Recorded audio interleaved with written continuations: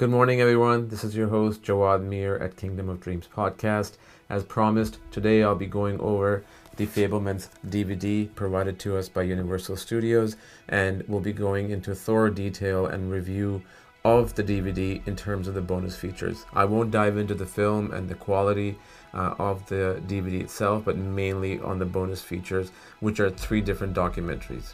And those documentaries are Fabelmans' personal journey, which is about 11 minutes long, Fabelmans' family dynamics, which is about 15 minutes long, as well as crafting Fabelmans, which is about 22 minutes long.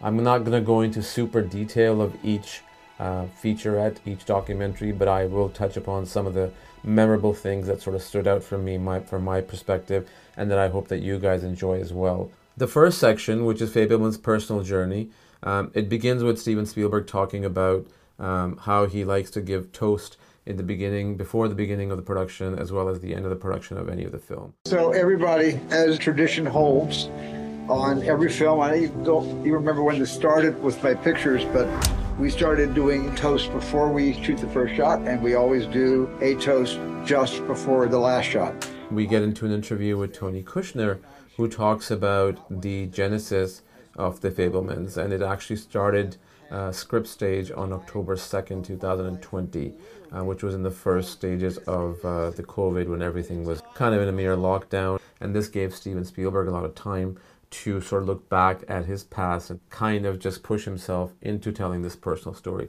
But there is a background to this story of how it all started. So Tony Kushner, who's a Tony Award winner writer, he actually worked on Munich for the first time with Steven Spielberg. And he reveals in this in his interview that when they were filming in Malta way back in 2005, 2004, Spielberg had told Tony Kushner his personal story. And Tony Kushner was blown away by how he came to be the Steven Spielberg that we know, and not many people know about his detailed personal story other than, the ones that we know about, creating Firelight, creating Western films, and etc. And Tony Kushner also talks about when they decided to co-write the film together, it was such an amazing feeling for him, because here he was co-writing a film with someone who wrote Close Encounters of Third Kind, and that is the only film Spielberg ever wrote. And Close Encounters of Third Kind is Tony Kushner's one of his favorite films. And him revealing that and him talking about that and excitement is pretty evident in the interview. And Steven Spielberg talks about, from a standpoint of his personal journey, when he decided to do this, he didn't want to do it as a vanity film, as someone who's boasting about who he is as a filmmaker, but more of a vulnerable character, which is portrayed by Gabriel. Clearly does a magnificent job in doing so.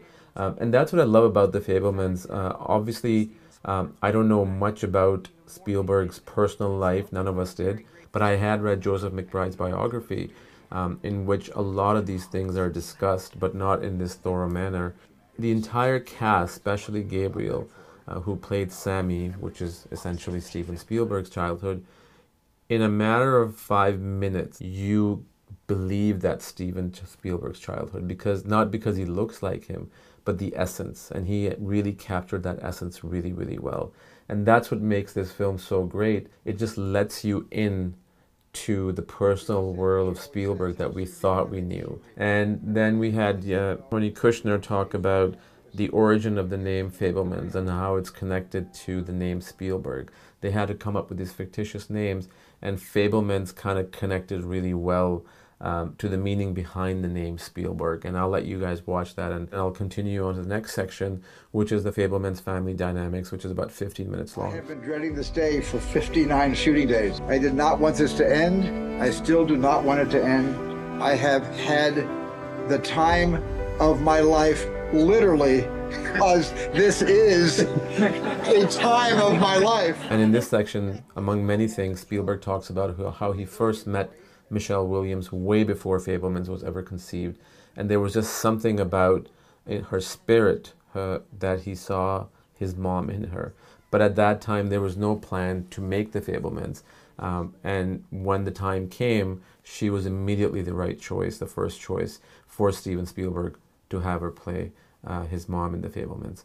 And then there's interviews with the rest of the cast: Seth Rogen, Michelle Williams, Paul Dano, Gabriel LaBelle, and they all talk about how this was such a personal thing for Steven Spielberg, but at the same time, it was such a great experience to be part of that personal story of a legendary filmmaker.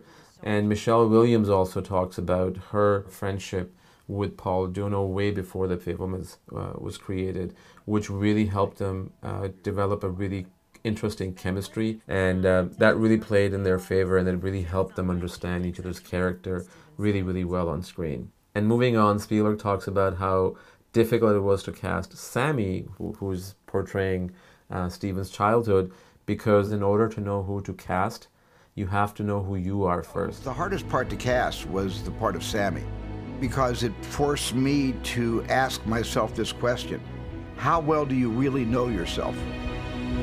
Action. He was clear he didn't want it to be mimicking him. And for Spielberg, the moment he realized that he made the right choice with Gabriel was when he started showing tendencies of being a complete control freak. And Spielberg admittedly says that that's when I knew that I casted the right, the right person for my childhood, because I'm a control freak myself. And I think that goes to say about a lot of creative people. You have to be a control freak to be able to create your vision the way you want to, because there will be outside forces and a lot of suggestions and a lot of advices that will come about that might deter you from your vision. But obviously, to a limit, you have to be open to other suggestions. But in the end, if you're the director, if you have the final say. When I played the theme for mother and child, his reaction was so muted. I looked up at him, he was standing here, and he wouldn't speak. He was starting to weep a little bit. And he said, I didn't expect anything like this. And I was moved that he was so moved. The last section, which is the longest section of all, about 22 minutes long, it's called Crafting Fabelmans.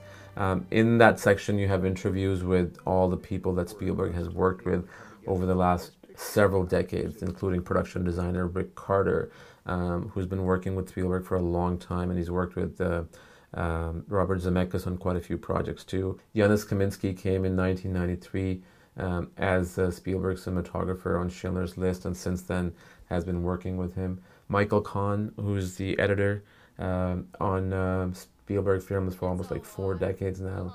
His interview is in there, as well as another editor who has been working on Spielberg films since, I believe, Tintin. Her name is Sarah Brochard. She talks about how Spielberg is truly an editor, because when he shoots for the editing room. And that is so true, because as an editor myself, when I'm directing, I know exactly where's what going to go. And having that eye and having that sensibility in a highest level possible, like Steven Spielberg, makes a job a lot easier for the editors in the post-production room, despite having the notes, despite having everything. I walked onto the set the first day, and there was a perfect recreation of my childhood house from Phoenix, Arizona. There it is! There it is! Nice! Every room that Rick Carter had designed based on pictures that I had given him and visits he made to the actual location in Arizona. And I had to really control myself, because it was kind of weird to see your house reconstructed. Well, the paintings are all here. Look at that. So cool.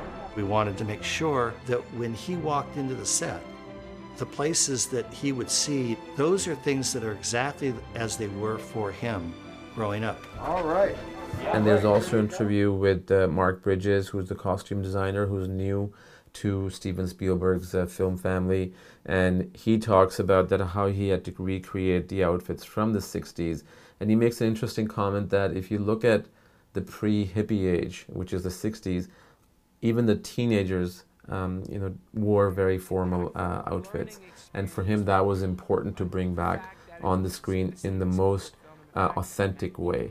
And then he talks about how some of Steven Spielberg's mom's jewelry was with Spielberg's sister, and they were used in the film, which Michelle Williams wore, just to give that kind of essence. All the footage that you see that's shot in the film on 8mm or 16mm with different cameras, the Bolex and whatnot, was actually shot by Spielberg on set. So normally you have Janusz Kaminski and his team, working with the camera, but for the 8mm and 16mm, Spielberg did it himself. And I think that was a really good move because only him and him alone remembers those moments, and he still probably has all those film reels and those footage. So for him to sort of go back into that mode as a child and see the world that he saw as a child, but film it as an older filmmaker, really played well, and I think that shows in the footage. And then there is this interview with Janusz Kaminski,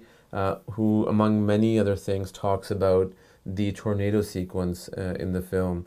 I didn't know this. I knew about the LED screens that have been around as of recent time to produce special effects, but that entire sequence of Michelle Williams and young Spielberg in the car and the tornadoes taking place was all shot in front of LED screens. So everything that you see, the tornadoes, the light pole coming down, everything was an LED screen, and it wasn't real in terms of practical effect that actually happened on the set. And that was mainly done because there were kids in the car, and obviously safety is a concern. But I had no idea that was done on an LED screen. It looks remarkably real. It certainly did. And last but not least, if you remember, there was a sequence at the end of the film where young Sammy, or Steven Spielberg, is filming at the ditch day on the beach.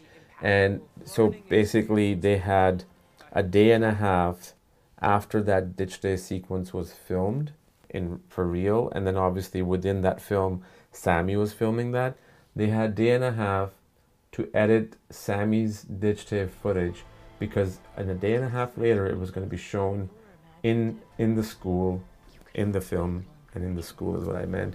And they wanted to get authentic audience reactions. So all the stuff that you see of young Spielberg's colleagues and schoolmates watching that ditch day film, their reaction was the first time reaction that they saw themselves on the screen, which I know from experience that the only best reaction you'll ever get of people looking at themselves on screen, if that's part of your story, is the first reaction, because no matter how many times you show them over and over again, you're not going to get that same reaction as you do the very, very first time.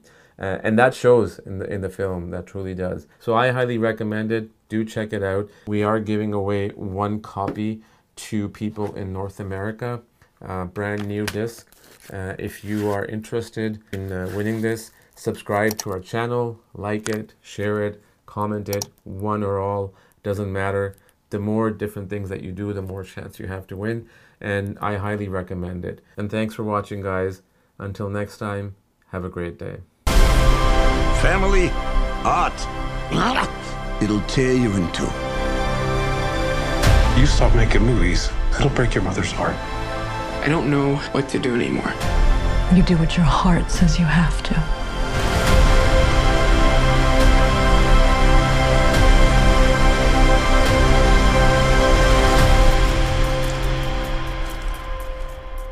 What was your favorite part?